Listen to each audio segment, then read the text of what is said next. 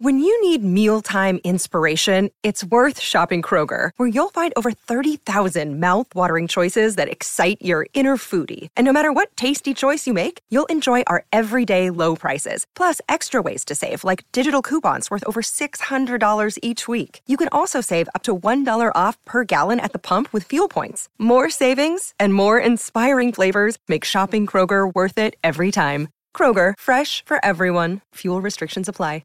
Another day is here, and you're ready for it. What to wear? Check. Breakfast, lunch, and dinner? Check. Planning for what's next and how to save for it? That's where Bank of America can help. For your financial to-dos, Bank of America has experts ready to help get you closer to your goals. Get started at one of our local financial centers or 24/7 in our mobile banking app. Find a location near you at bankofamerica.com/talktous. What would you like the power to do? Mobile banking requires downloading the app and is only available for select devices. Message and data rates may apply. Bank of America N.A., member FDIC. Do you believe in miracles?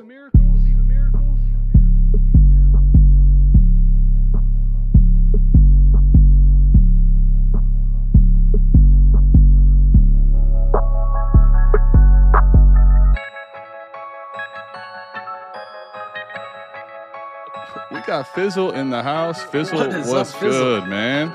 Fizzle, glad to have you here. Let's go. This the South Harmon Podcast. Glad you here today. Hit that Patreon link if you here to stay. Dynasty best ball, that's my favorite way. 40 chess trade show, let's make a trade today or check a AMA. You know Adam at the ATM. Mike always in the building, he gon' stay with him. They gon' start every show off with their own trade. Fantasies a big ocean, they made their own wave. Make sure you tapping in Tuesdays and Saturdays. Tuesday night, Saturday morning, ain't no better way. Hit that notification bell when the news break. Go subscribe right now, don't get the news late. Destination Devi, that's the team. Dynasty football, man, that's my favorite thing. I remember Biggie said it was all a dream. Now people watching on their phones and computer screens. Welcome to the team. Let's start the show.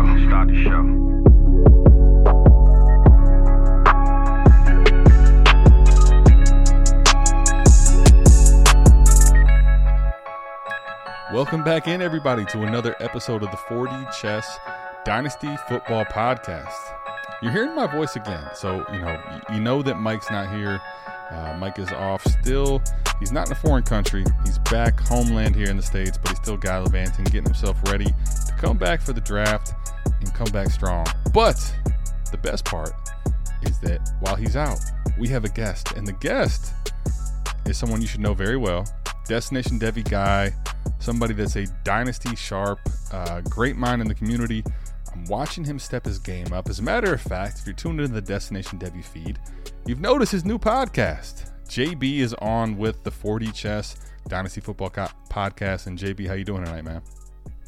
What up? I am excited to be here. I know I'm not as energetic as Mike normally is, but I'll do my best. I am excited to be here. Can't wait to get talking. Let's go, man. Let's go. Mike is not here, and you don't have to bring the same energy, man, because I know you got the analytics side that Mike's smart. Mike is a smart guy, but he's not the JB analytics guy. So we do have JB in the house. Dynasty Degenerates, welcome him in. We're looking forward to talking about this. It does feel like this is going to be 3 episodes in a row in the 23 class, but do you care? And Dynasty Degenerates, if you do care, I would suggest you get to another feed, because the 23 class is upon us. You're going to be listening to this on Friday. And the reality at that point is we are inside of 2 weeks from the NFL draft, and that's going to subsequently form your rookie draft. So, JB, we're going to kind of talk about the 23 class. I'm curious your thoughts on a lot of the different things.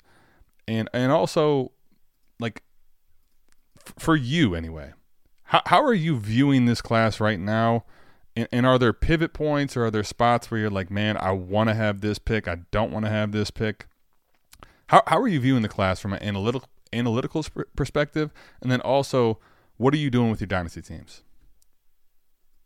So I know it probably doesn't come as much surprise to a lot of people, but I If possible, I'm pivoting off anywhere after the 107 for any random 24 first. And No. obviously, I've talked to pretty great lengths about that class, and will continue to. But today, focusing on 23, like I said, the 101 to 107, I think is realistically, let's just say the top few tiers. There's a significant drop after that. It's not that I don't like the guys at theoretically 8, 9, 10. That's probably going to end up being Addison, Zay Flowers, Quentin Johnston. I don't like those guys as much as the first 7. That's really the pivot point for me if I can get off of that for a future first. But the class as a whole, like I said, that first 7 is pretty good, and you really want any of those guys. Like, we got 4 pretty good quarterbacks. I'm not the biggest Will Levis guy, but he's going to get top 10 draft capital, which is huge. On top of that, we at least have 2 great running backs, and I love JSN. All that being said, that 8 to, let's just say 15 range, it's kind of all the same for me. A lot of different running backs, a lot of different receivers in there that I really like. Not as much that top tier. And I mean, even the tight ends in this class, we got Mayer, who is a super producer at Notre Dame. Kincaid is coming back from his injury. Washington, Musgrave, Laporta, even Zach Kuntz, they're just freak athletes. So those tight end premium leagues, those mid, late second rounds are going to be valuable. And obviously, we're starting to hear a lot more buzz about Hendon Hooker getting the draft capital. Sure. If he does, that's another quarterback that we can really kind of pencil into, not necessarily a starting spot, but at least a spot that gives us some pretty good value in the second round. Yeah, I think if Hendon Hooker ends up getting first-round draft capital, even if it's 30, 31, 32, and it's a trade, let's even say a team trades back into the first for that. I think for the most part, because of what you said, right? I think smart dynasty managers already are like, let me pivot at a certain point. Let's even say some of these guys get landing spots and they get really high draft capital. And let's say the tier becomes more like 109. Whether that stays with Jordan Addison or it stays with Quentin Johnston or there's running backs that get pushed up, or let's say Zay Flowers goes really high, whatever it is. Let's say it gets pushed back a little bit. Most managers are smart enough to want to get out of the back end first in this class, just because of the perception of a first round pick versus this class has, a lot of depth in it, but not necessarily the studs in that back part. I think for me, that's what makes Hendon Hooker in a first-round draft capital for the NFL.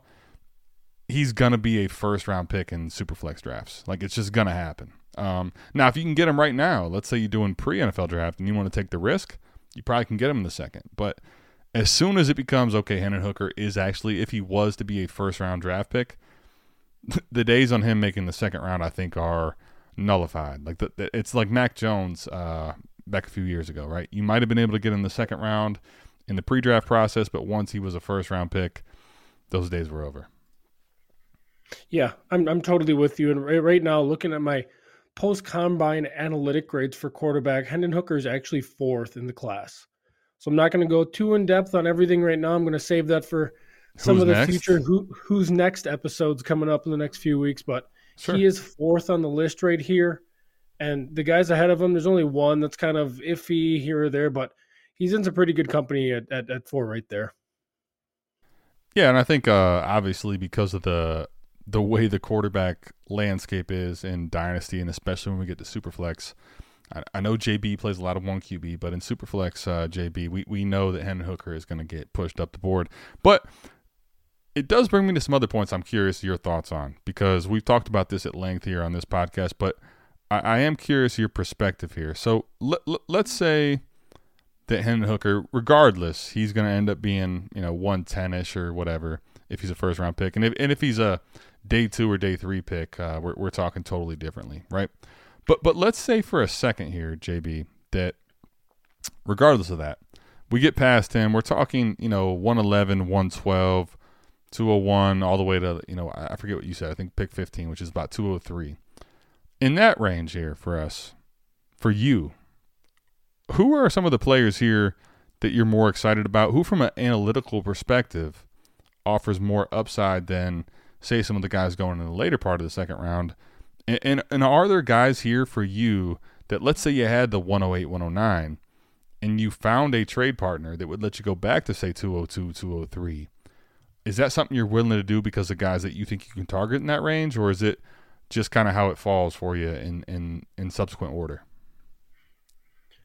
There's really one guy that's, I should say one specific guy that I've loved ever since his sophomore year, and he grades out incredibly analytical for me. He's the second overall receiver with my pre-draft grades, and that's North Carolina's Josh Downs. I know he's only 5'9", 171, but he's incredible. His production profile is nearly unmatched by anybody in this class, and I don't really know. I'm really thinking probably round 2 NFL draft capital, and that'll probably lead him to early second, maybe mid-second if you're lucky, but I think he'll be in that kind of second-tier receivers. Right now, I have him as my third receiver in this class overall. That's just behind JSN and Addison. But if there's an opportunity for me to even package up a mid and a late second to go get Josh Downs in the early second, I don't think I can pass that up. Interesting. Okay. So let me ask you this: like Zay Flowers and Josh Downs right now, I think are very close for people that just know names and know values. The difference of those two for you then, because you did single out Josh Downs, which obviously people, it's almost like Bateman to a degree of lesser height and weight, right? Like where we were hoping for this, big size, and then we got this. Not nearly as big a size, not nearly as big as weight. So we're kind of worried about that. I do think the landscape, though, for receiver has shifted a lot. Not saying that Josh Downs will ever project to be an alpha, but that the receiver that we look for, right? And I think this is one of the pieces that gets missed is we kind of all search, or I think people really put a lot of weight into, let me go chase this next DK, this next A.J. Brown, right? I think George Pickens, to a degree, gets pushed up because of the size and the speed and all the things he possesses. But the reality is when you look at the receiver position as a whole and what the NFL, who's good in Dynasty and who's good in the NFL, most of them aren't this, massive freak. So, not obviously like Devontae Smith, right? The size thing with him was very polarizing. For 2 years, he had to fight off all the narratives, him being a senior, A.J. Brown getting traded, Philly's offense not having enough volume in the passing game. But he pushed that away for 2 years to prove that he's still a top 10 dynasty receiver. So I think those are things I wanted to mention about not being too overly scared for people that are about Josh Downs, because that's what the NFL values now. Guys that can separate, guys that are small, that are good and shifty. If you're a good receiver, you don't have to be north of anything that Josh Downs is. But the differences between Zay Flowers and Josh Downs for you. I guess I'm just assuming that Zay Flowers is probably going to be a mid-late first-round NFL draft pick, which will vault him into, if he's not already there, the late first round of our rookie drafts.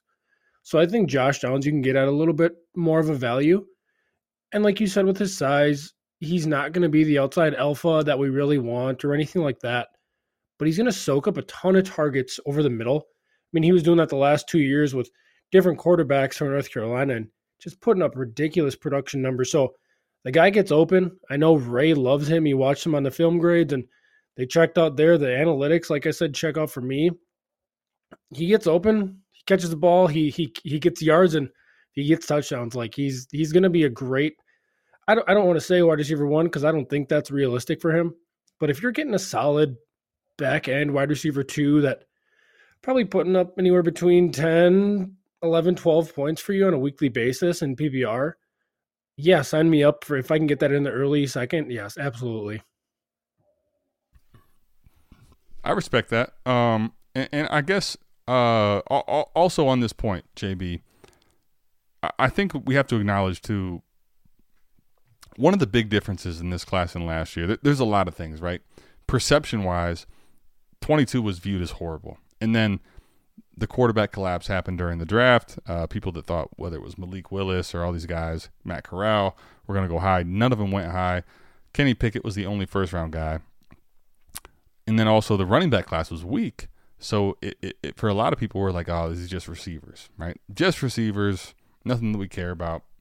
All of a sudden, the receiver push is as high as it's ever been, and people like a lot of these prospects that are from the 22 class. The 23 class does not possess, at least in my opinion, I think for the community as a whole, the receiver depth and the amount of players that are as good as 22 was. So for you, JB, in the cutoff of the receiver range, obviously we love JSN, and I think you do too, but curious your thoughts there. I think there's a tier break for me. And I think Dynasty Degenerates, this is something to form your minds around, right? So if you think about JSN, I think because of his value insulation, how the community values him, and also his ability to go north of where he's valued today because of landing spot, if he plays well, he's in his own tier, personally for me, tier 1, right? And then you go tier 2. You can talk about a lot of different guys, whether it's Addison, whether it's Quentin Johnson, Zay Flowers, Josh Downs. But I think what's interesting and what I'm curious for you, JB, from an analytical perspective, and just your thoughts in Dynasty as a whole, where does the cutoff of scary territory end for you and for Dynasty in this class? Like, does that include Rashee Rice? Does that include Marvin Mims? Are you not really looking for those guys in certain leagues where we're starting shallow teams, like a lineup start 9 or start 10? Curious your thoughts as we break down the receiving room of the 23 class, because I think the receivers as a whole is very high for people in Dynasty. But when we look at this, when we think about it, are you smart to just keep chasing receiver when the prospects aren't necessarily the same as they've been in years past? So first, want to just agree with you there, JSN. He is in a tier of his own for me as well. Only tier 1 receiver I have, and then I only have one receiver in my tier 2 as well, and that's Jordan Addison. I think analytically and on the film, he is an incredible receiver. He's actually my number 1 receiver in my analytics grades so far this year for pre-draft. So for me, he's in a tier of his own in the second tier. And then I have five receivers in my tier 3, starting with Downs, Flowers, Quentin Johnson, Hyatt, and Mims.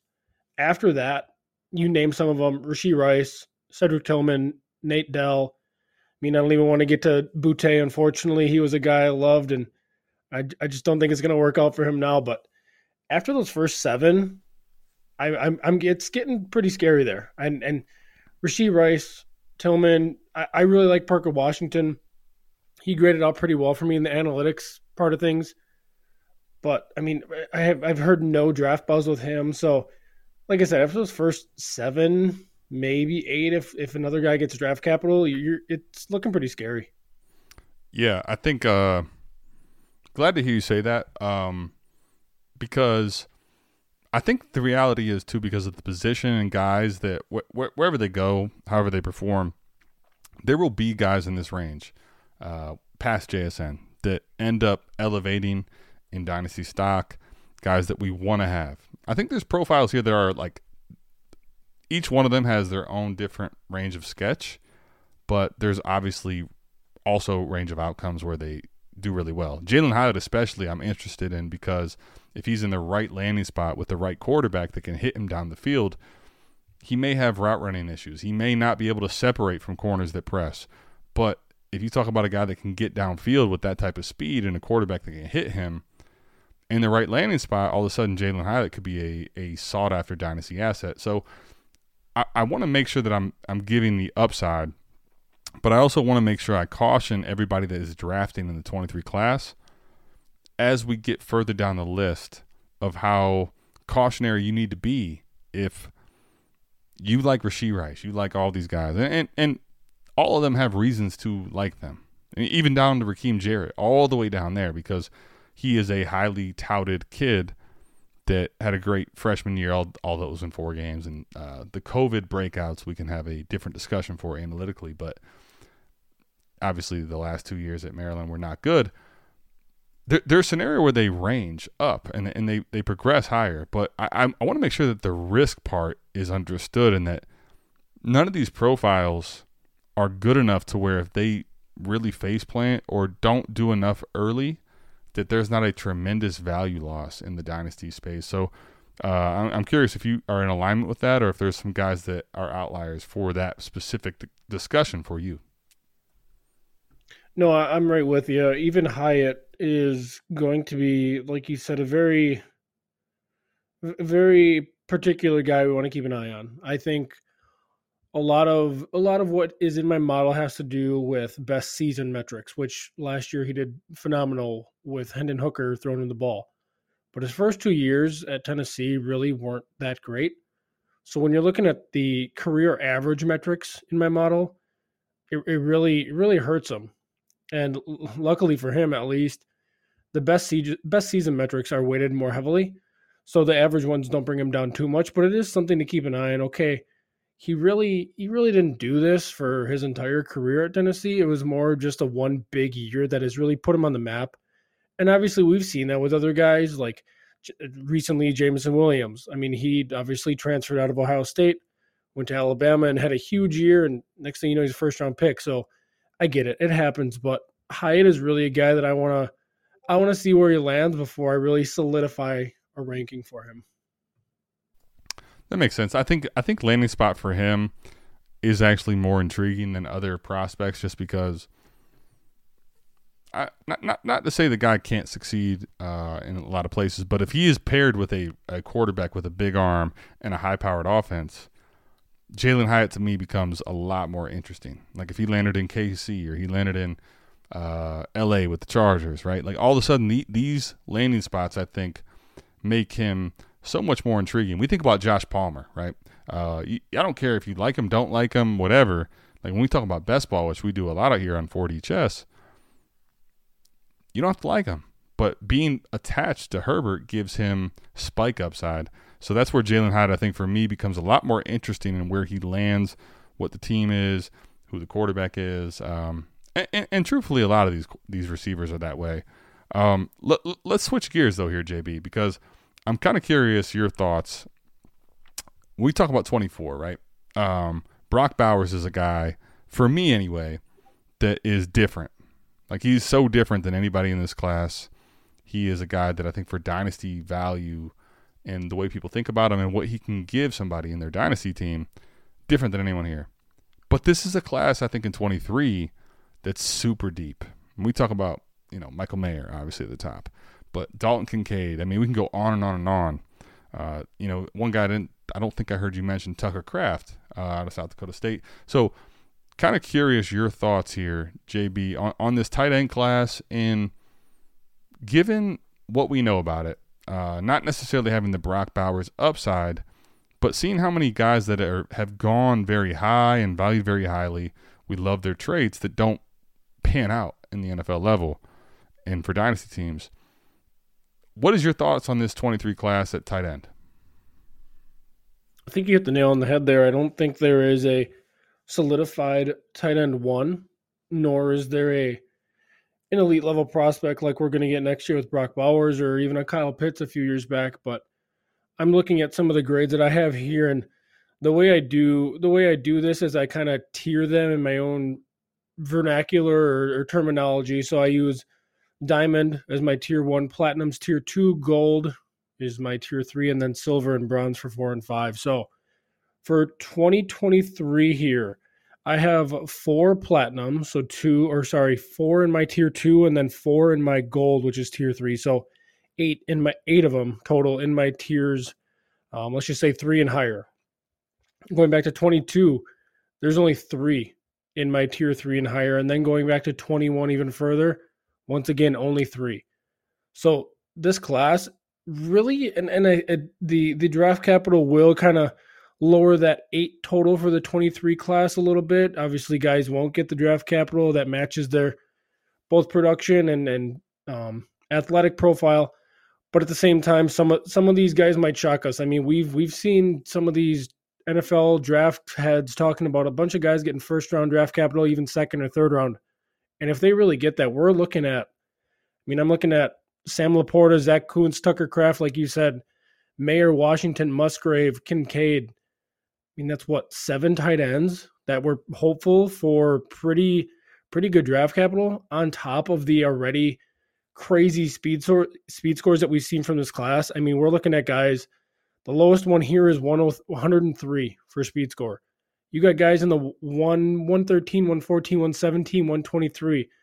And for those unfamiliar, those are really good scores. So, I mean, those are the 2 biggest factors into my model, our speed score and draft capital. So if the draft capital really follows this speed score, we're looking at a very, very good tight end class for fantasy.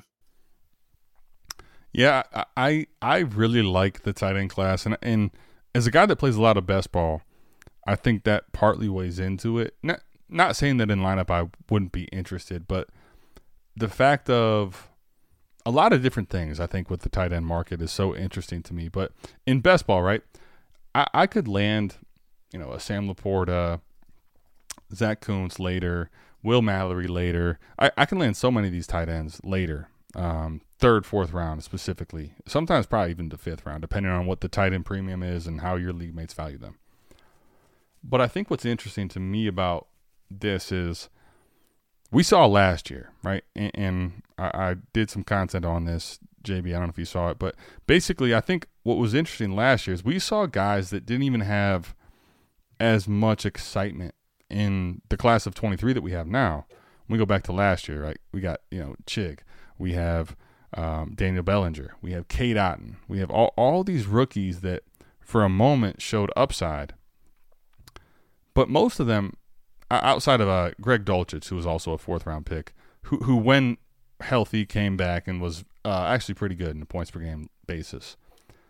But outside of that, these late round tight ends, I think a lot of times what happens is the position is so scarce that when we see a Bellinger score a touchdown and the Giants don't have passing weapons, we get overly excited. Chig had a great finish, but like his body work wasn't the greatest. You look at a lot of these rookies, and I think sometimes because tight end takes a while to develop, when we see a rookie succeed even on a small sample size for a week or two, there's a bump in value because of how shallow the position is.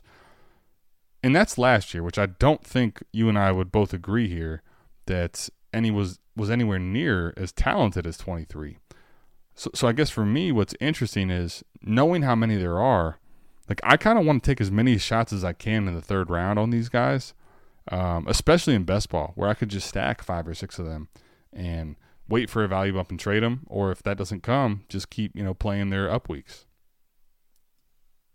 Yeah, I'm totally with you there. And it's funny you mentioned Dulcich, Bellinger, and Chig, because I'm looking at another very heavily weighted metric in my model. And I talked about this past week with Eric and Scott on America's Game.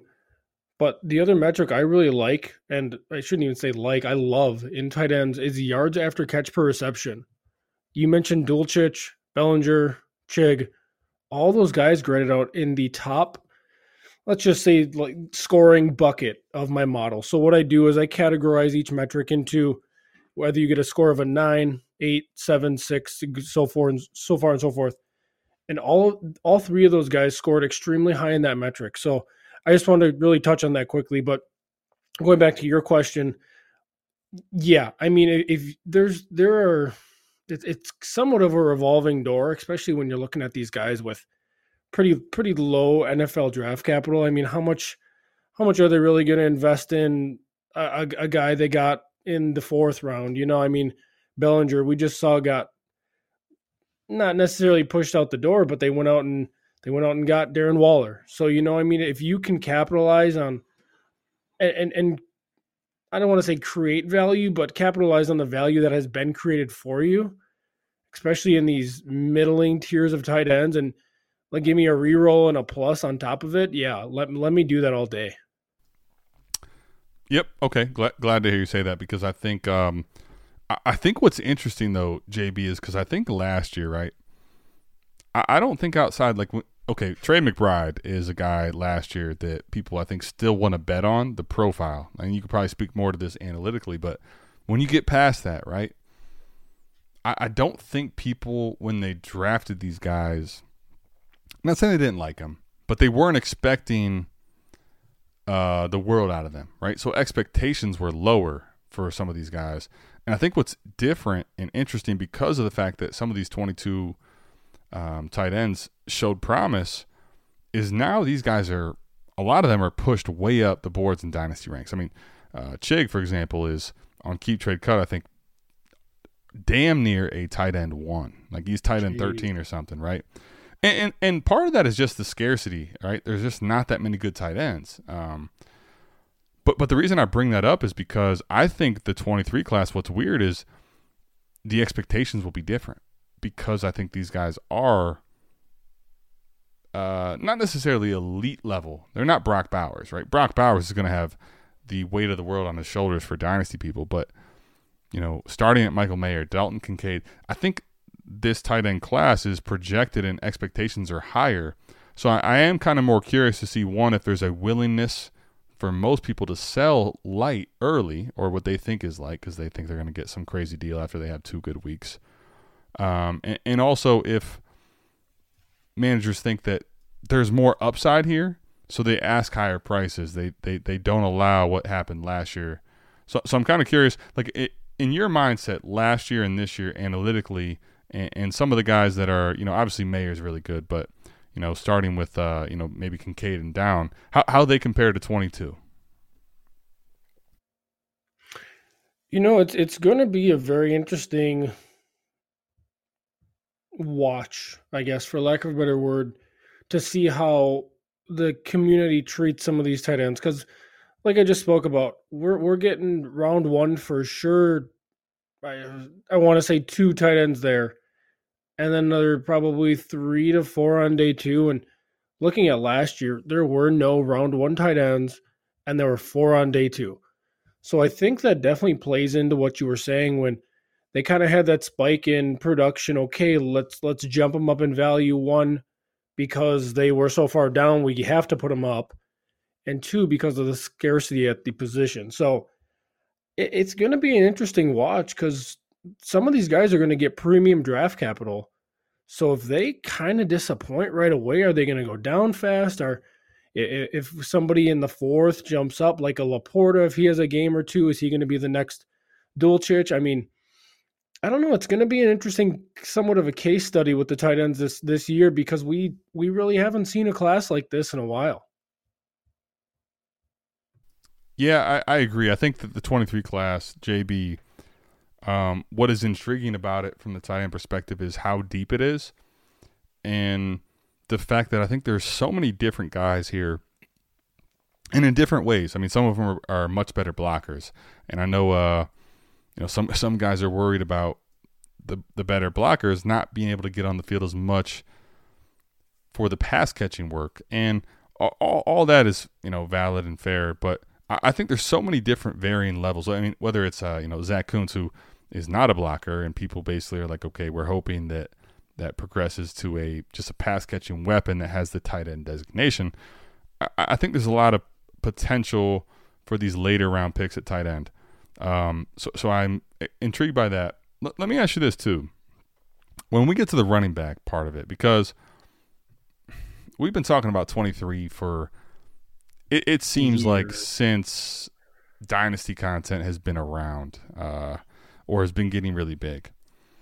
So especially ever since the freshman, this class was freshman, right? And specifically, we're talking about, Tank Bigsby. We're talking about Bijan. We're talking about guys that were highly touted in their freshman year.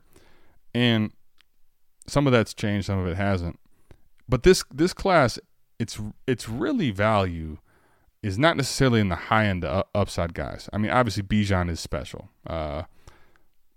We can argue till we're blue in the face about the running back debate of the position, but the prospect of Bijan Robinson is generational. There's just no debate there, right? But after him, there's questions about Jahmyr Gibbs and his weight, but he does have high-end, elite-level pass-catching upside. Then you got Charbonnet not coming out right away. You have so many guys after him. Kendre Miller, Izzy Abanikanda doing really well in the pro day. I mean, we can go on and on and on. Tank Bigsby, Zach Evans, who is very polarizing. People don't think he checks out very well on film, doesn't possess the pass-catching tools. Sean Tucker, who now all of a sudden, like, there's concern about, is he going to get drafted, not being able to do work with injuries. This class, to me, obviously has the tier break, like you said, in the top 7. But to me, I think where the value really lies is the fact that this class has so much depth. So when you get into the second round, you get into the third rounds, you're shooting on shots that are far more north than we've seen in classes past. I think that's something that I want to make sure we highlight. I'm sure I have before on this podcast, but kind of curious your thoughts here. When we get to the running back position, JB, are there tiers? Are there layers? Are there guys that you're saying we should have a tier break here where I think the community might see them both as similar assets? I'm kind of curious the running back side for you because I know you have a lot of analytics to break down. Yeah, definitely. I know the value in this class is running backs, and we can go through another exercise like it did with the tight ends and kind of categorizing how many of each one of my tiers are in classes. So I'll start the other way. So in 2020, and for running backs, I even go out to silver that I include in kind of my grouping here because like Scott and Eric say, any RB on a 53. So if these guys are on a team, I want them, especially if we're looking at lineup leagues. But 2020, there ended up being 10 running backs in my top 4 tiers. 21, there were only 8. 22, once again, only 8. So those 3 classes combined, there's about 26 running backs that ended up in my top 4 tiers. So the tiers that I actually want to pick from. Currently in 2023, there's 21 alone. So that's 21 guys that I will be happy to take on any of my dynasty rosters. And that's just showing you how much depth there really is to this class. And yes, we have the heavy hitters at the top with Bijan and Gibbs, and the weight for Gibbs really doesn't scare me too much because of the way he plays. And really just he's done it 3 years, handling a pretty decent workload, especially in the SEC this last year at Bama. So that weight, the numbers say the hit rate under guys or running backs under 200 pounds aren't great, but if somebody's going to do it, it's going to be somebody in the mold of Gibbs. So it really doesn't worry me too much there. But you got guys like Tyjae Spears, Kendre Miller, Charbonnet, who I really like, Bigsby. I mean, the list really goes on for this class. So like I said with the receivers, it's really only 7 deep that I want for any of my teams. These running backs, we're going to the 17, 18, 19 range. I mean, sure, I'll take a Chase Brown. I'll take an Evan Hull on my team. If they're on a team and both of those two really are athletic for their size. So, I mean, like they say, any RB on a 53 and I'll take them. Yeah, that's fair. And I think what's interesting about this class is given the fact that the running back position is so devalued, probably more so than we've ever seen it, ever, in the dynasty community. I think what's polarizing about it is Bijan is still going so high. Like, Bijan is so different, but, I mean, he is going, for keep trade cut anyway, and this is just a pulse on values and stuff, he is only behind 6 quarterbacks, and then obviously Chase and Jefferson. So, like, if you're telling me right now that Bijan is valued ahead of Lamar and Superflex, like, to me that's just crazy, given the fact that we know that the running back position is not valued by the community as a whole. But because it's so devalued, I think the fact that we think he's so great, it projects for people to be a separator from him and the rest of the pack by quite a bit. So that you have that side of it, right? But then you have, because the running back position is so devalued, and when we talked about this class being great, when a lot of the push was 23 is going to be it, we had Gibbs, which at that time running back was more valued than 21. We had, Tank coming off a good rookie season and projecting to be someone that we continued to flourish. We had so much depth here.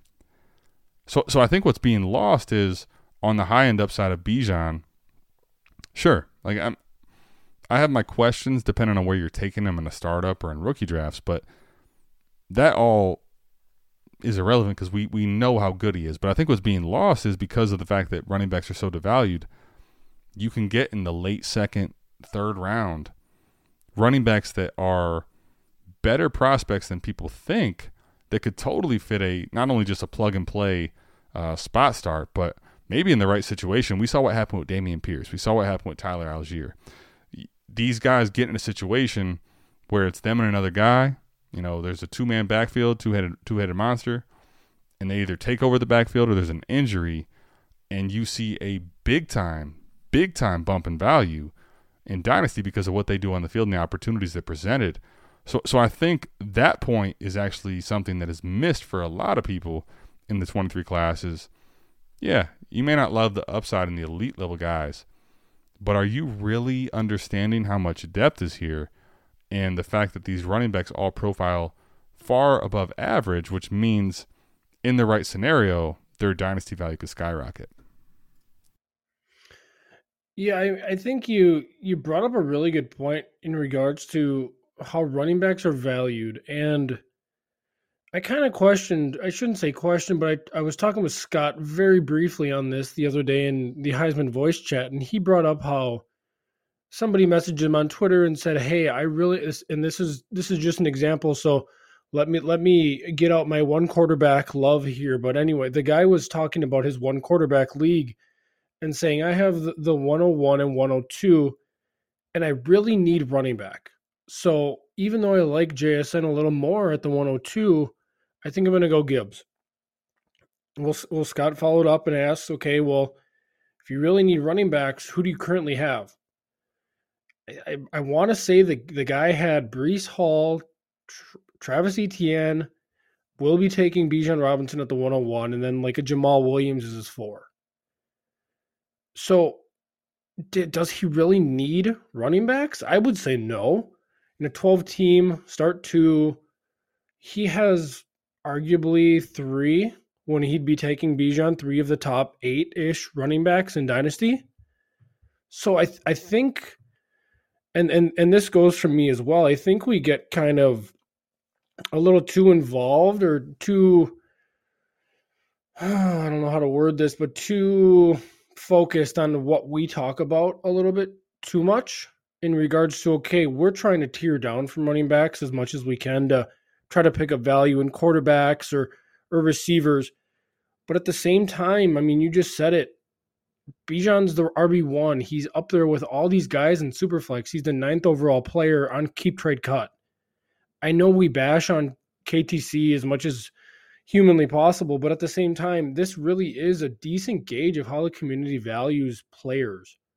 So I don't really know if what you said of the community devalues the running back position, I don't know if that's true. I think in our section of the world over here in Dynasty Degenerate world, I think you're right. But as a whole, I don't know how accurate that is. I know there's guys out there that still love running backs. So sure. I don't know. It's an interesting psychology experiment. So obviously our leagues are a little different than our home league. So it's just fun to kind of talk in that sense. Well, I think, JB, it's interesting because I think you bring up a point which is something we talk about here, and I want to highlight and illustrate right now since it's front of mind. In Dynasty Degenerates, you need to understand the differences in your league. You need to understand the differences, what that looks like, right? The settings, the format, how many we're starting. Is it best ball? Is it lineup? We talk about all this at length.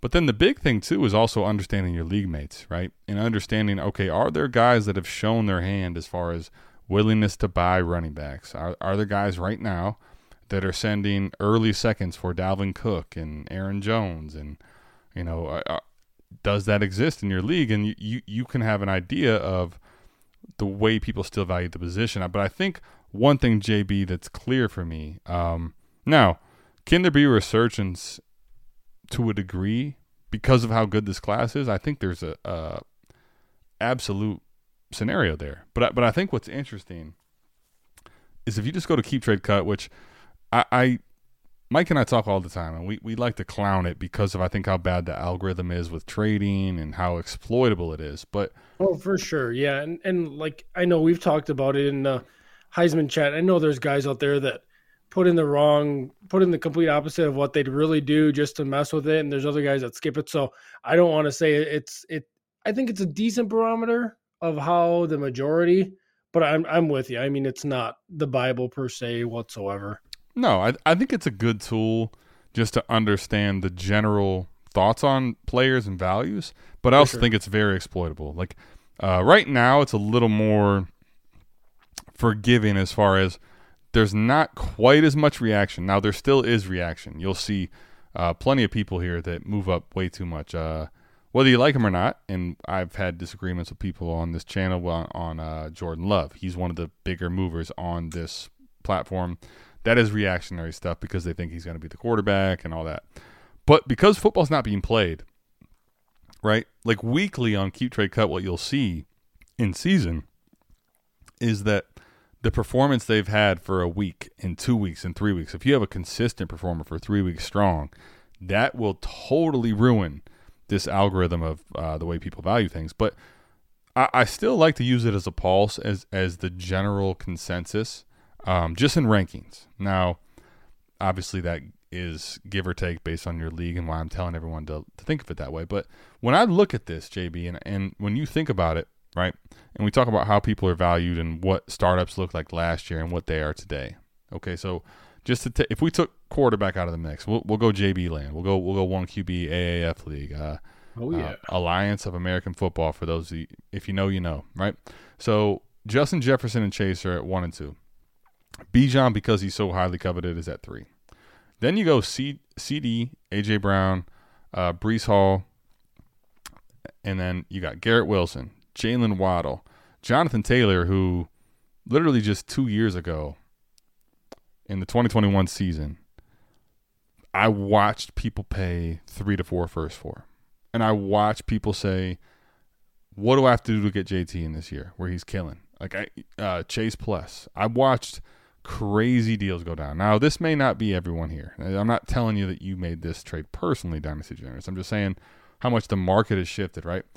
Kenneth Walker is also up here. But I think what I'm seeing is an artificial view of it, because when we get past this, right, now you got Amon-Ra, Olave, Higgins, DK, Smitty, Jackson Smith and Jigba's way high up here.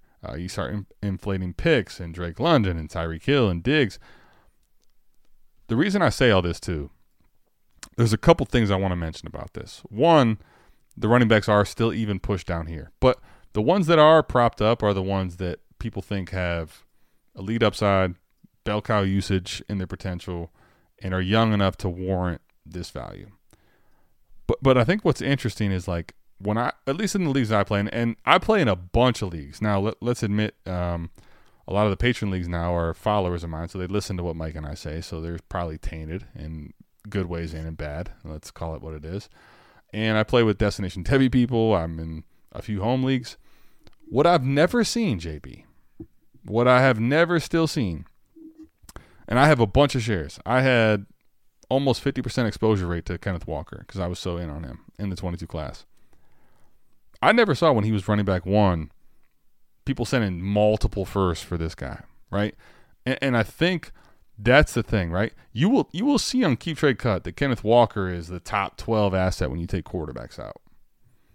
But here's what I can tell you. I've seen deals in Dynasty, which below him is Amon-Ra St. Brown, Chris Olave, even DK, where it's multiple firsts going for these type players. And I think that, to me, is where there's part of the artificial view on Bijan. Now, here's the thing about Bijan, right? If the running back position is not that great and doesn't score that much in warp, and Bijan is the top-level talent, and he's this young, if he's a positional cheat code and has 2 to 3 years of this, even 4, okay, I get where the edge comes from. But like when Breece Hall got hurt, Breece Hall didn't go for what Keep Trade Cut said his value retention was, and is a top 10, 12 dynasty asset. Like, I've yet to see, and now maybe it's to your point, what you're mentioning is like we play in sharper leagues and people that are tapped in, and maybe on our side alone, there's more push against the running back position. But man, it's interesting because I have not seen those type of players go in deals where they're netting multiple liquid first. Whereas if you look at the receivers in this range, guys are begging to get Amon-Ra St. Brown, even though a lot of the community is polarizing on him, right? They're not sure what to do with him because of JMO. You look at Jalen Waddle and guys in this range, and it's like people will sell their soul for that, but they don't want to take the risk on Kenneth Walker. They don't want to take the risk on Jonathan Taylor. So I guess that's kind of why I bring that up. Not necessarily that people hate running backs, but that the markets for them are very different. Ladies and gentlemen, can I please have your attention? I've just been handed an urgent and horrifying news story. And I need all of you to stop what you're doing and listen.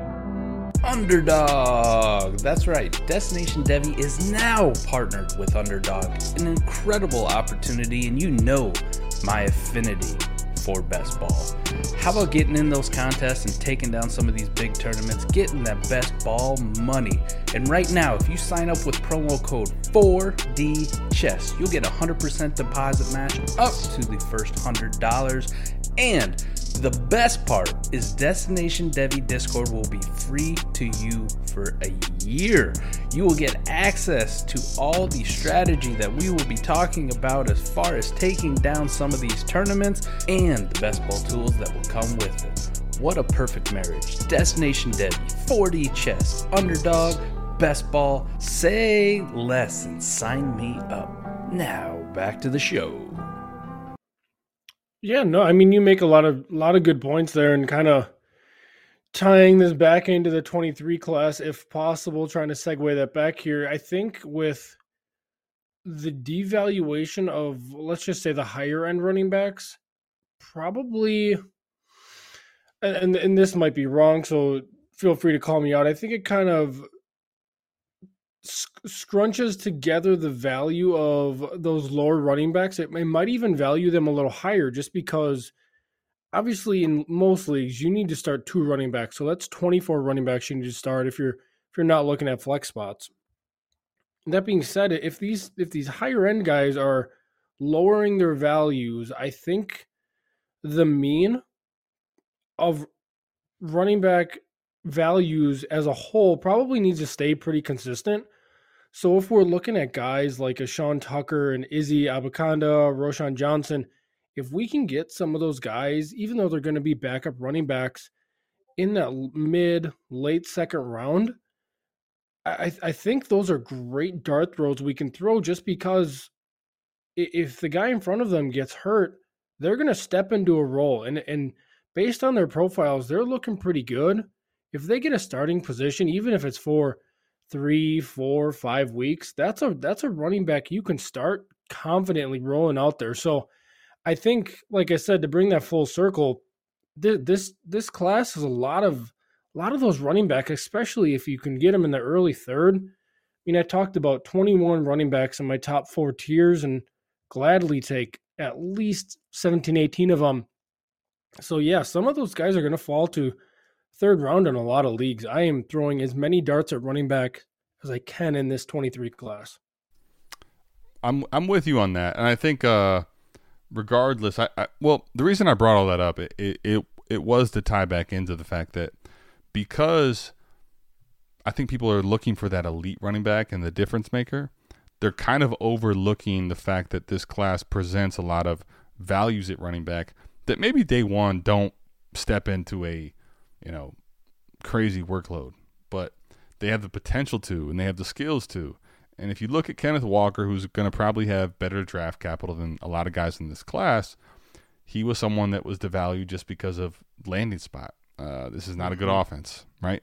There is guys in front of him, Rashad Penny and Chris Carson, and we listened to this narrative for weeks until all of a sudden it's like, okay, it's the Kenneth Walker show. And I think I will say I don't necessarily believe that all these guys have that range of outcome, but I think that there are plenty of guys in this class that in the right situation could end up with a 60% workload minimum or north, given the right circumstances. But you're drafting them here, and this is why I talk about how the values of running back aren't good, because it's reflected in the 23 class as far as you in the late rounds of the second and the third might get a guy that could have a Dameon Pierce type ascension, a Tyler Algier type ascension. That, I think, is where you have to understand that just because the market today is here doesn't mean that you can't exploit it, and doesn't mean it can't change. Yeah, for sure. I'm totally with you there, and maybe a little bit of a galaxy braining on my end with the whole RB value, all that fun stuff. Let's hear it, man. This is 4D chess. We want to hear the galaxy brain. And I already said it with the kind of the because of the higher end running backs being devalued, let's just call them the lower tiered running backs getting the value increases, just because you need something to bridge that gap. You know, I mean, even somebody Kenneth Walker last year, I wasn't the highest on. I should have been, but I wasn't, and I needed some talking to. I know you and Mike talked me into drafting him, and I want to say the 6th round of a startup or 5th round of a startup in one of my leagues. I'm like, do I take him? It's only half PPR, this and that. And you guys are like, just shut up and hit draft. And I did, and pretty happy with that selection. So I appreciate that. But no, this running back class, I really, really think it has the potential, not necessarily to give us some of these high-end running back ones. I mean, Bijan's going to be up there, pretty much as bulletproof as you can get. Gibbs is going to be up there, but these running back twos, there's going to be a lot of them in this class. Yeah, I'm with you there. And obviously Bijan, I think what's weird about him is I think there is still value retention built in, but I just don't know if it's actually liquid, right? Like, I think even if he got hurt or didn't play the greatest this year as far as being a warp difference maker, he's still going to be valued as like RB1 next year or RB2. It's just the name of him, the name cachet is so stupidly different. So I get all that. But I don't think necessarily that it's liquid as, okay, he's only behind Jefferson and Chase, and will he actually fetch that value? I could be wrong. It's just my thinking of it. And by the way, on Kenneth Walker, man, listen, I'm happy we could help a friend. You know, I'm just happy that, you know, it's like Who Wants to Be a Millionaire? You phoned a friend, and we came through. We missed a lot, so I'm glad you didn't phone a friend on the wrong deal. But let me say this too. Let's get to the upfront discussion, because we kind of talked about how the first 7 is a tier break. But I am curious your thoughts here, and let's go ahead for an analytic guy. Address the elephant in the room, JB. A guy that doesn't check analytic boxes at all at the quarterback position. He does project to get very high in draft capital. He does, from an analytic perspective, have elite, and that word is actually kind of being used mildly because he's the most athletic quarterback we've ever seen. So let me start with the quarterback position and what is the most troublesome for a lot to evaluate. JB, talk to me, man. Anthony Richardson, where are you at? What are your thoughts? Shoot us straight. Shoot the Dynasty Degenerate straight, man. So oddly enough, and I found this very interesting, when I was creating these models this year, quarterbacks are actually, the quarterback model I have is actually the strongest of all of my models. So my pre-combine grade, that's before athletic testing, which yes, it matters for quarterbacks, obviously before the draft as well, that out-projected draft capital alone. So I don't know what I did or what number I pressed, or maybe I pressed the wrong one, but my pre-combine grades are better at predicting fantasy success than draft capital alone.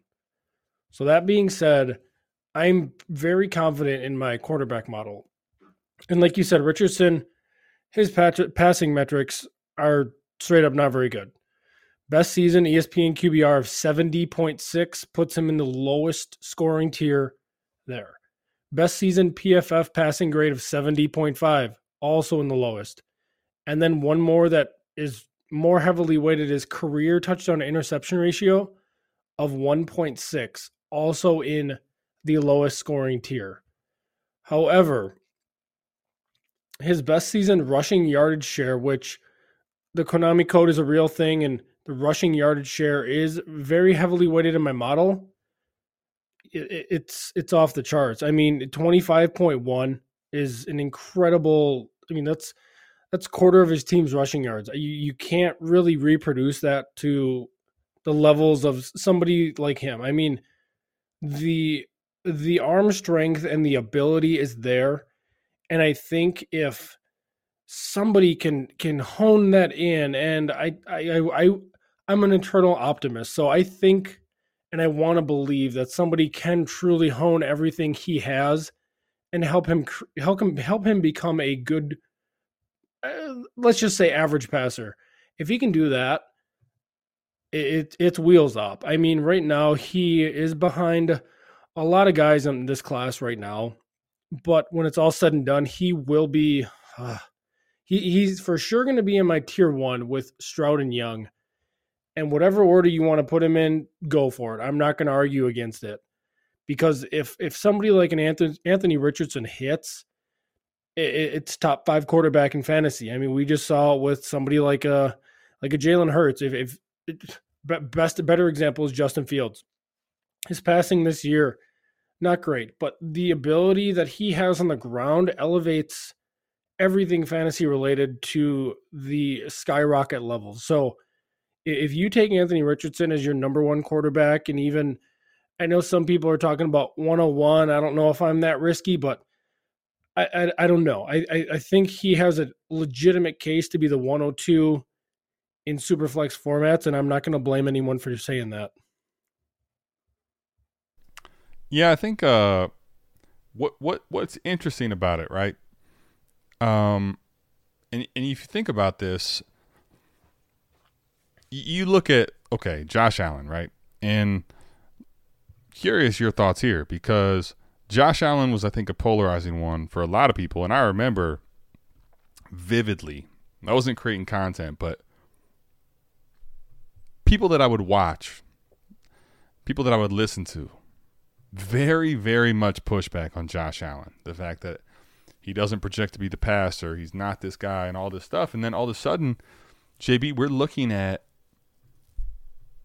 after the Stephon Diggs trade, a guy that skyrocketed in completion percentage was an alpha, became a totally different quarterback. And I think part of the thing that I think is hard for people to get their minds wrapped around in really discussing the conversation you just brought up, right? So, okay, yes, he's going to check the bottom levels of completion percentage, of passing.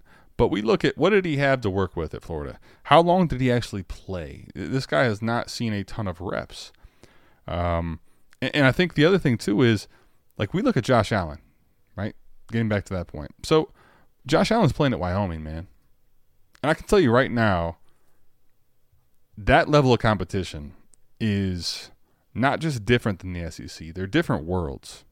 Right? Like, it's, you talk about the levels we play in here in Dynasty, right? The people we could play with, if you're in a home league, if you're in a sharp league. Like, the SEC is the sharpest of leagues, and Wyoming is playing in the home league. But what I can tell you too is, like, if you look at completion percentage for Josh Allen at Wyoming, and you look at completion percentage for Anthony Richardson in the SEC, which not a lot of weapons on offense, but then you talk about the rushing upside versus the best athletes in the country.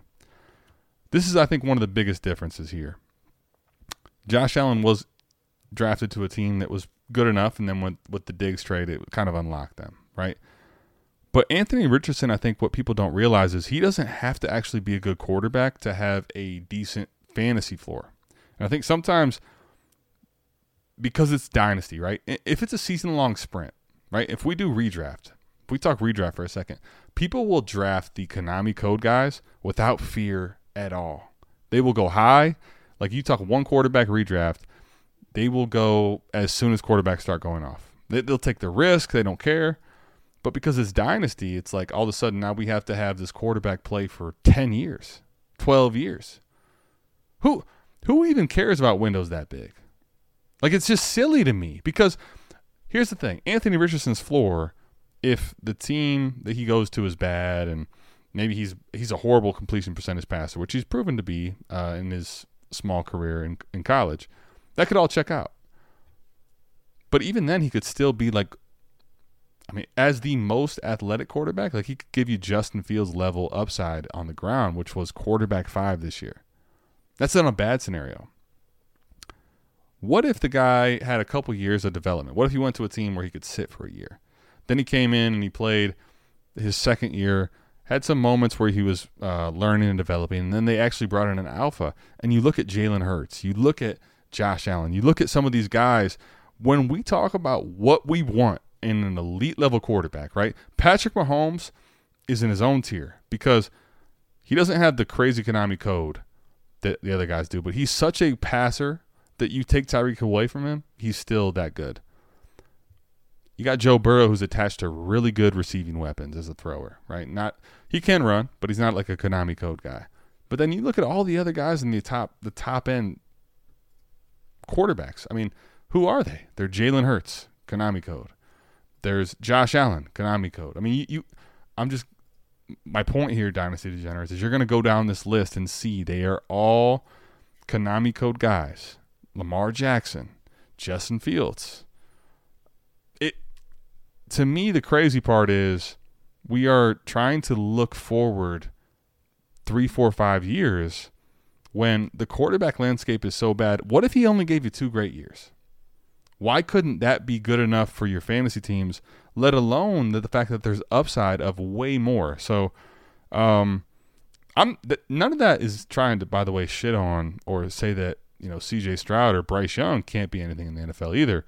But I don't think that they, if they hit, to your point, JB, have anywhere near the level of upside that an A-Rich has if he does hit.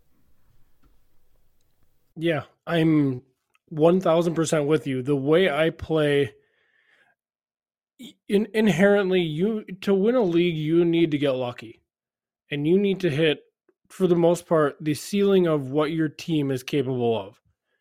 So just using the comparison of, let's just say, CJ Stroud, Bryce Young are going to give you Dak Prescott, Kirk Cousins numbers, and Anthony Richardson's going to give you something like a Justin Fields.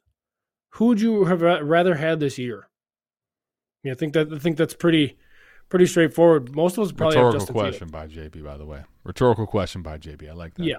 So, I mean, a good phrase for what both of us are probably gonna say here is, I'm here for a good time, not for a long time. So if these guys can give you 2-3 years of potential 20+ point per game at the quarterback position with a little bit of passing and mostly rushing, awesome. Yes, give me it. That's what we need to win leagues. Yes, it's not going to give us longevity of a Dak or a Kirk or guys that sticking around for 7-8 years, giving us 16, 17 points per game. But at the same time, are those guys really, I mean, we love talking about warp here. I haven't gotten too into the warp. My own fault. But at the same time, those 17, 18 point guys, they're not really giving us the warp that the guys who are spiking like a Fields really are. So, it's, like I said, Richardson's going to be in that top tier with me, and if you put him 1, I think he might end up being my 1 just because of how I play, and I don't blame anyone for doing the same. Seriously, I mean, if he can give us, like you said, if he sits out a year, cool, awesome. Redshirt your first year, come in your second, third, fourth year, give us some big years, awesome. I'm all for it. Yep, I agree with you there. So we got the elephant out of the room. Let's go ahead and get through the other 3 quarterbacks for you, JB, to kind of finalize this podcast, but also your process with the quarterback position.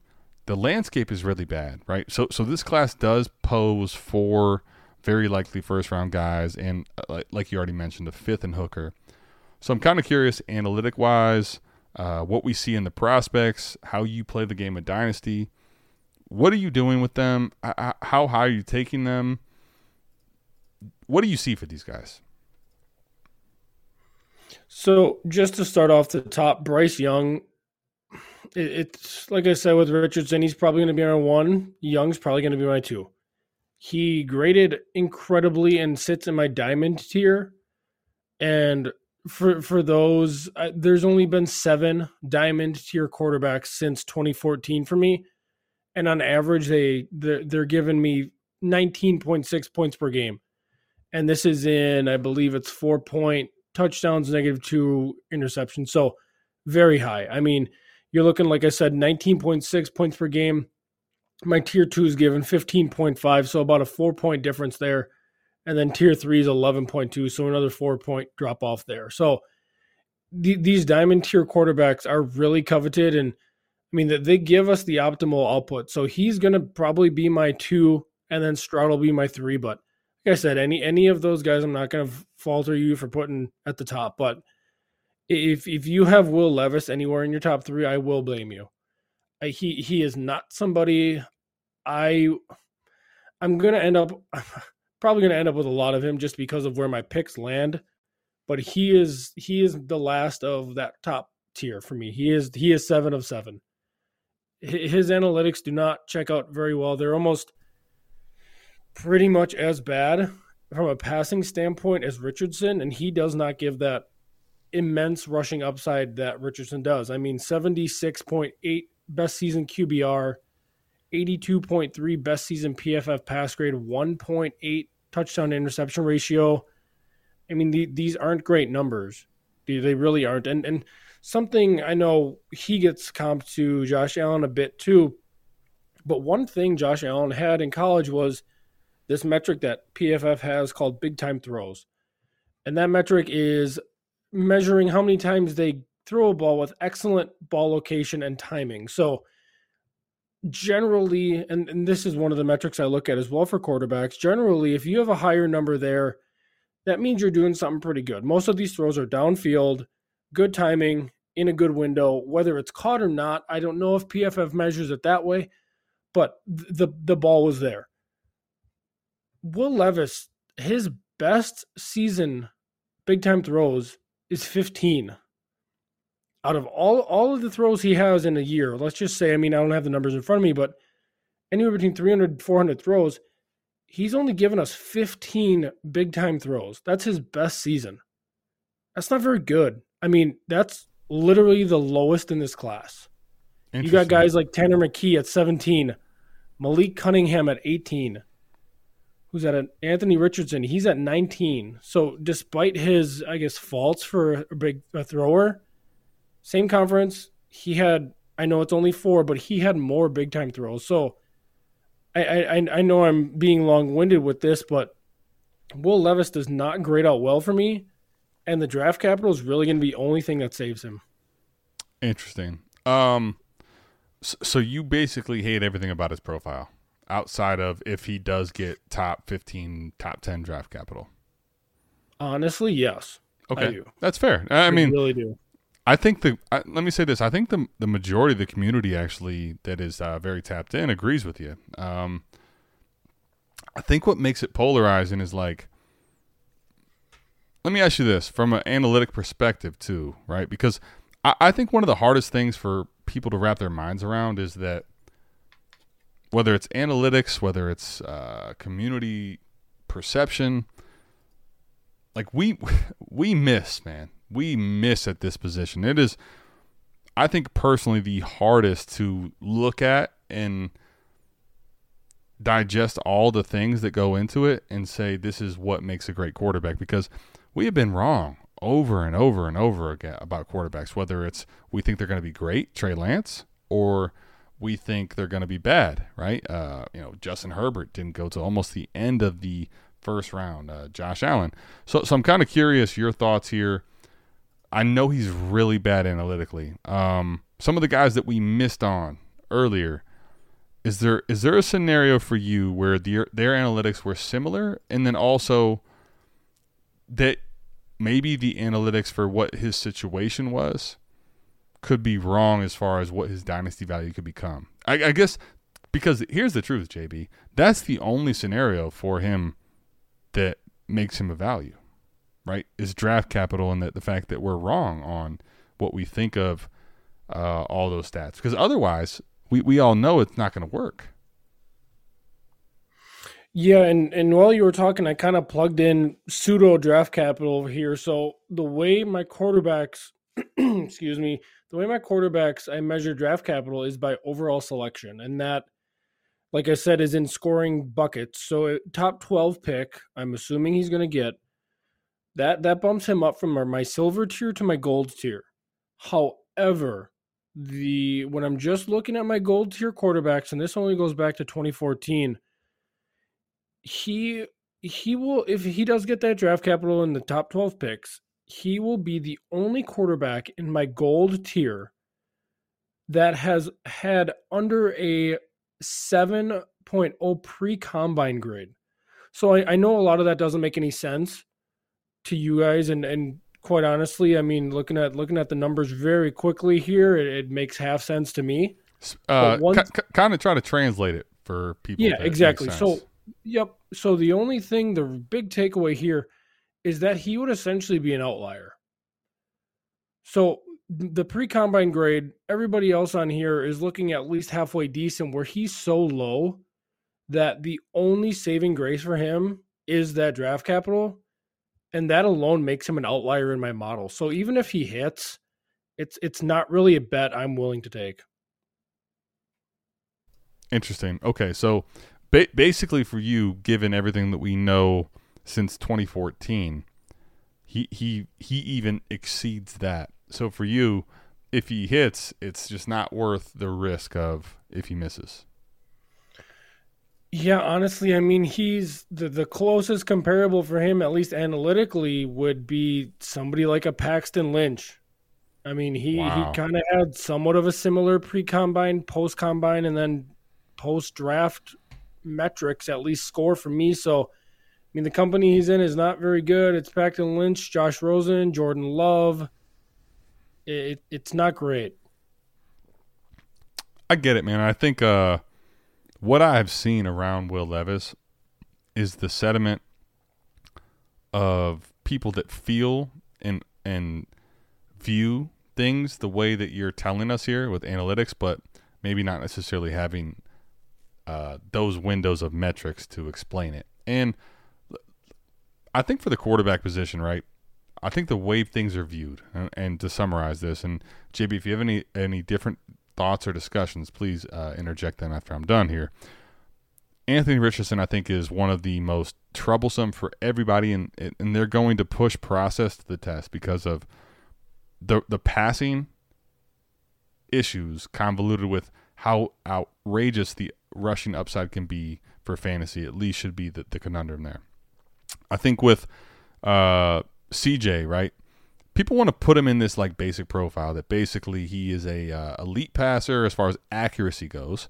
He is a guy that has been afforded the best pass catching weapons at Ohio State, that we all understand how valuable they are, whether it's Garrett Wilson, Chris Olave, Jackson Smith and Jigba, Marvin Harrison Jr., who's going to be in the 24 class. So you put the fact that they think he's kind of basic and built up by all this offense and these weapons, and they act like it's basically a safe quarterback that doesn't have upside. My pushback with him would be that, like, I don't know what you want to see out of him in a bigger moment that he's never played in versus Georgia, where he basically outplayed Georgia on offense, but it comes down to a kick and the fact that, let's call it what it is, Ryan Day's an idiot, and they end up having this kick that's way too deep for what they did. And this is with Marvin Harrison Jr. sitting on the sideline with the concussion protocol for a long part of the second half, and he showed rushing upside. So I guess for me, my biggest pushback with CJ is all of those things, because a lot of people say Georgia's defense is, wrongly so, they'll say that it's a NFL caliber defense. I mean, it's great, right? It's the best in college, but it's not an NFL level. Point is, he did great versus that. In that scenario, I don't know what you want out of him more. So I don't think that we are quite acknowledging that he has some upside too. Maybe not A-Rich as far as rushing, but he has some upside himself. I think Bryce Young is another one that's really crazy, because if this guy, let's say, is 6'1" even, like let's say he's Tua size, we're having a totally different conversation about Bryce Young. I think a lot of people are, right? And I think the scare for people is just sheerly coming down to size. Now, I get it too, right? Like, we're talking about Kyler Murray, and people are scared of him, and with the injury he's going through and the stuff around him, I understand the size concerns. You know, Tua's, even we talk about Tua, there's is he stature-wise enough, because there's all the injury concerns around him and being banged up. But I think Bryce Young, you know, there's a risk there, but like to act like there's no upside with him either, I think is a little bit silly, because we've seen quarterbacks ascend past him that don't necessarily even have his profile. So I think the reality too is CJ Stroud and Bryce, for a lot of people, feel more safe, but I think they do possess more upside than we want to admit. I think A-Rich has wild upside, but does not have a safe floor. And I think Will Levis absolutely has a terrible floor. Like, if we're keeping it 100% real, he's an awful floor. But I think the thing with him is he is going to be an outlier if he hits. And I think we have to at least acknowledge, because of the draft capital, that world exists. You don't have to love him, but I think that at a certain point, given this class's lack of elite options, he becomes, you just have to take him because of Superflex values. So I'm kind of curious if there's any differences for you at the quarterback given those thought processes. And then last thing I will say is the final one to wrap this up, JB. Walk us through the QBs, anything you had furthermore on that. And then last thing I want to know is, give everybody here a sleeper of JB's, whether it's analytics or not. I want to know a sleeper, a 4-round, around late 3 or 4, that people aren't giving enough hype to. So I think you hit the nail on the head with all the quarterbacks. While you were talking, I was kind of looking at some of the pure passing metrics on here, and CJ Stroud is the best in the class by far. I mean, his, like you said, yes, he had the weapons, he had everything, but when it came time to play the number 1 team in the country without your all-world receiver, he showed up. And the only real knock against him in my model is the rushing. And, I mean, we saw it with Justin Fields. Ryan Day just doesn't want his quarterbacks to run. He doesn't. If they need to, they can. And I think we saw that with Stroud in the semifinal game. So I don't think that's really a knock against him. He just doesn't have the production to show for it. So I think he hit all 4 summations of all 4 quarterbacks pretty well. The top 3, pretty good ceilings, a little bit of a scary floor with Richardson, but Will Levis will be at least from an analytical standpoint, an outlier if he hits kind of any type of top threshold. So I think we cover the quarterbacks, and I think we're in lockstep on pretty much the top 4 there. Okay. All right, then. I'm glad to hear that, because I am not a guy that sits in front of the spreadsheets and has the analytics, but I'm glad to hear that JB's in agreement. So, JB, to help the Dynasty degenerates who have heard probably ad nauseum a lot about this class, right? Let's try to give them, for you anyway, a deep dive. Somebody that JB's like, you know what? When we get to value range, right? Late 3, even 4th or 5th round, it can be anywhere there. Somebody that's not being respected enough that you think actually has, whether it's analytics or in just dynasty value and upside, someone you want to shoot your shot on. So I think it's probably not the biggest secret, as I've seen him getting a lot more hype as of late. And I don't think I was very vocal about this guy, but somebody that really pops for me is Michigan State's Jaden Reed. So he will end up being about 23 when he's drafted.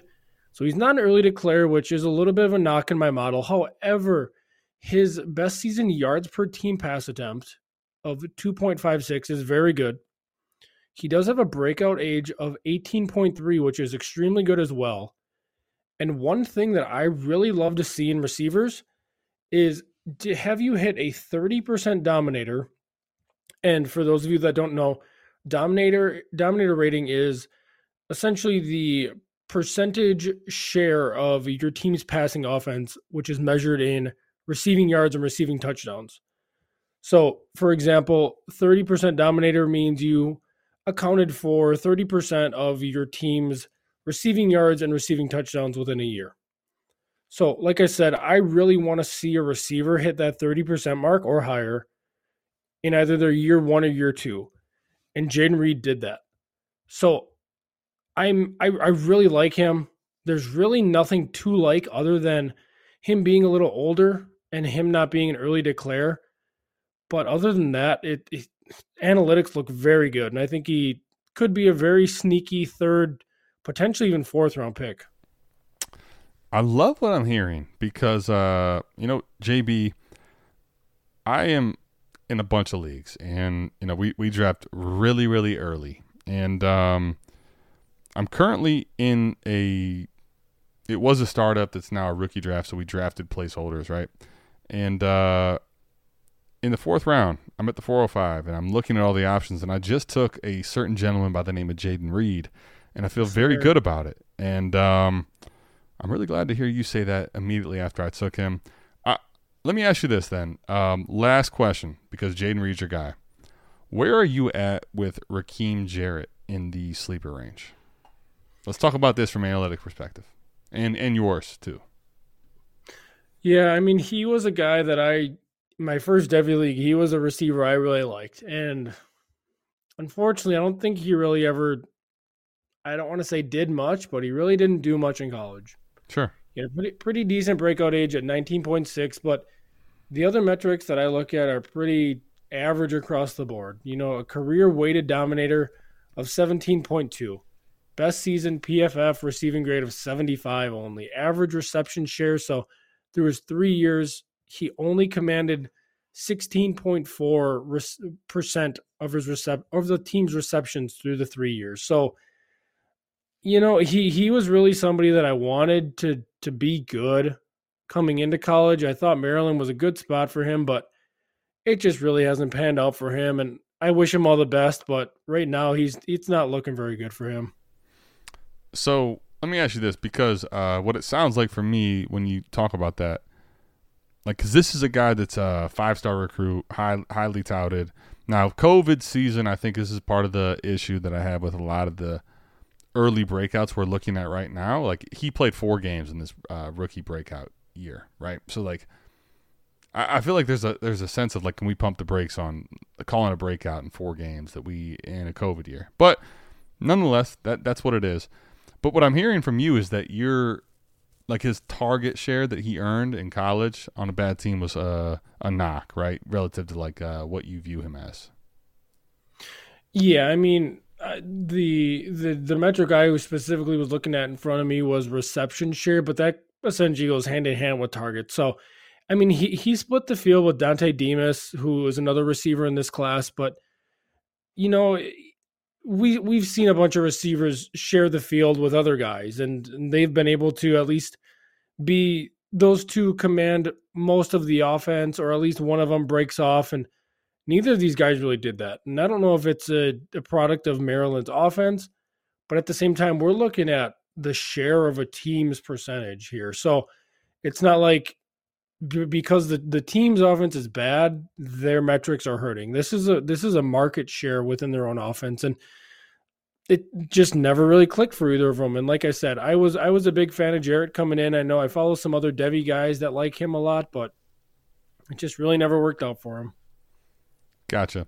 I don't know if you, I'm sure you did, by the way.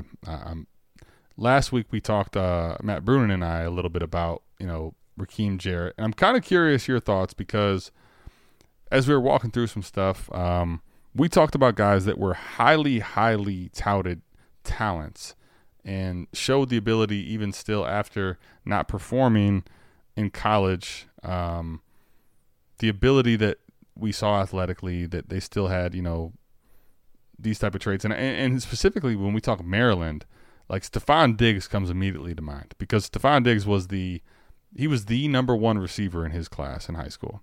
And he stayed home. He went to Maryland and did, honestly, when we look at, college target share, 20th percentile, what he did for his team for 3 seasons in college was nothing. Minnesota kind of took him at value in the 5th round, I believe it was. It took him a little while. Obviously, they ran the Kevin Stefanski-led offense, 12 personnel. It was him and Thielen. He started to really come along well. then asks for a trade. He goes to Buffalo. The rest is history, right? And then I think about, like, obviously that's a high-end comp. Now, Stephon Diggs and Raheem Jarrett, not only do they have that Maryland theme and the college stuff, they're very similar. But when you look at, like, their athletic profile, I mean, they're running the 40 in .02 seconds. The speed score is very similar. Raheem has a better burst score.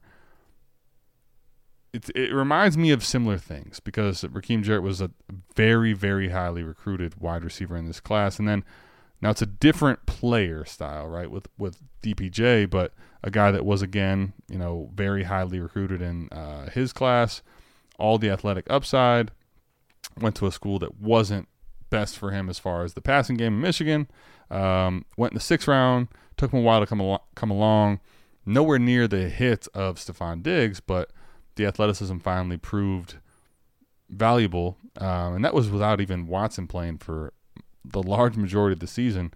So I'm just curious for you, like, obviously those are wishing well for Raheem Jarrett, but do you see a scenario where maybe the talent for him outweighs what he's put on the field, and, like, in the 4th round, would you take a shot, or do you think that for him it's just different because there's so many other options in this class you'd rather take?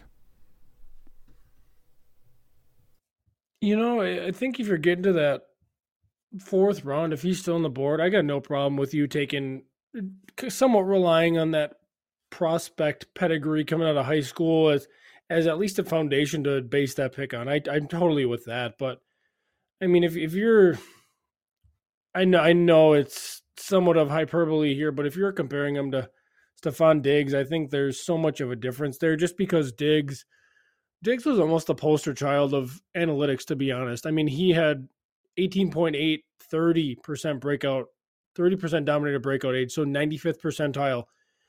Had that breakout season of 30% by year 2. I mean, across the board analytically, he was just so much better at least of an NFL prospect than Jarrett. But I mean, if you're looking at 4th round, there's a lot worse darts you can throw.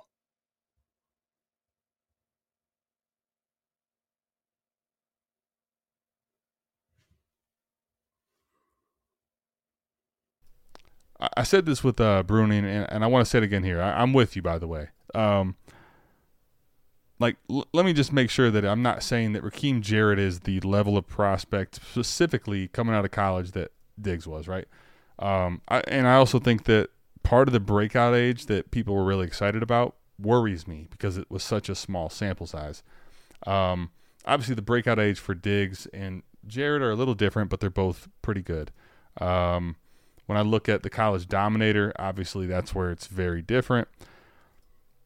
I do think that there's a scenario where Raheem Jarrett as an athlete and what we think of him can give you value. Now, if you expect Stephon Diggs or you utilize that as a reason to take him in the 4th round, fine, in the 4th round. Like if you want that type of upside. But please do not get it misconstrued that there's a reason that he's going in the 4th round, and there's a ton of holes here. But if we're going to talk about sleepers and reasons, I think here's the thing with Raheem Jarrett for me personally. One, I need to know what the league is. JB, let me talk about this for a second in Dynasty Degenerates with this guy specifically. If it's a lineup start 9, start 10, probably out. Probably out. And not that he can't hit. I just don't want to wait and see while he's just clogging a spot on my team for possibly years with no upside, right? If I'm in a best ball league and I'm in the 4th round, I'll absolutely take a shot. Now, I'm with JB. I'll take Jaden Reed ahead of him. But if we get to mid-4th and there's not much left, or we get to late 4th, I'll take my shot here. It's a guy that's still has a pretty good athletic profile, obviously has gigantic holes in his game as far as what we look at analytically, and there was times I think he looked very raw as a route runner, and I think there's plenty of scenarios where this guy completely flops. But in best ball and in this range, like I'll flop for Raheem Jarrett. Like I will absolutely miss. Okay, yeah. What are you going to take guaranteed value at 408, 410, 412? Maybe Jarrett misses. He probably does if I'm going to keep it real. But I can tell myself a story that says, okay, if he hits, maybe I can sell this guy. Maybe he's just worth a wide receiver 10, 12 spot on my team in best ball. But I also think, too, when you get to this range and when we talk sleepers, JB, and Dynasty Degenerates to wrap this up, Jayden Reed and Raheem Jarrett, I think, are much better suited for my teams when I'm in the 4th round of a best ball league than if I'm in a shallow lineup league. So, 4D style, make sure you're thinking about your league when you're looking at the sleepers. Because in the 4th round, truthfully, if I'm in a lineup shallow league and it's tight end premium, I'd rather shoot my shot on all the tight ends than these guys. I'd rather, even if I had to take a shot on, Eric Gray, and even though he may be completely worth nothing, if he finds himself in a situation where he ends up, even for 5-6 weeks, being the lead back, who knows what his value is and what he can do to my team, whereas I'm probably not likely to put Jayden Reed or Raheem Jarrett into my lineup. So, Dynasty Degenerates, think about those things. JB, man, it was awesome getting you on. This has been a long time coming. I know we've talked about getting you on here for a few weeks. We finally made it happen.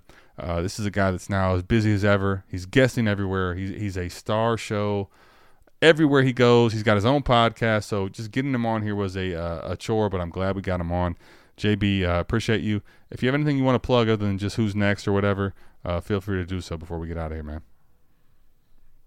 Yeah, I appreciate you having me on here. I know you've messaged me the past few weeks trying to get me on here, and things just haven't lined up. So decided, let's get on here before big life-changing event next week. So yeah, I always love being on here, whether it's with 4D or anything you and Mike are doing over at South Harmon. I love talking with you guys, and you two are one of my best friends in this industry. So I got nothing to plug, man. I mean, Destination Devy, that's really it. I'm a very selfless guy. Go follow everybody else that puts out much better work than me, and maybe follow me at the end. But that's all I got. So thank you for having me, man.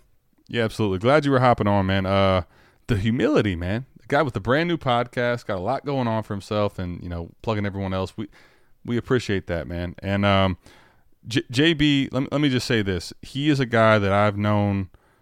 Basically ever since getting into the Heisman tier at Destination Devy back in 2021, one of my good friends in the space, and I can tell you that while he is humble, he has a process that Mike and I value very strongly. So if you are tuning into this, I strongly suggest that you tune into the Destination Devy newsletter. Make sure you're looking to his stuff. He does all kinds of work, and I can tell you right now, I've seen some behind the scenes. He has a lot of good stuff going on for the Destination Devy community. We are in good hands with JB. So, JB, we appreciate you coming on. Before we get out of here, man, I do want to make sure that we plug. We talk a lot of best ball, and I just talked best ball strategy with you in Dynasty with Jayden Reed and Raheem Jarrett and the differences there. If you're listening to this podcast, I hope that you've already heard this, but I'm going to tell it to you again.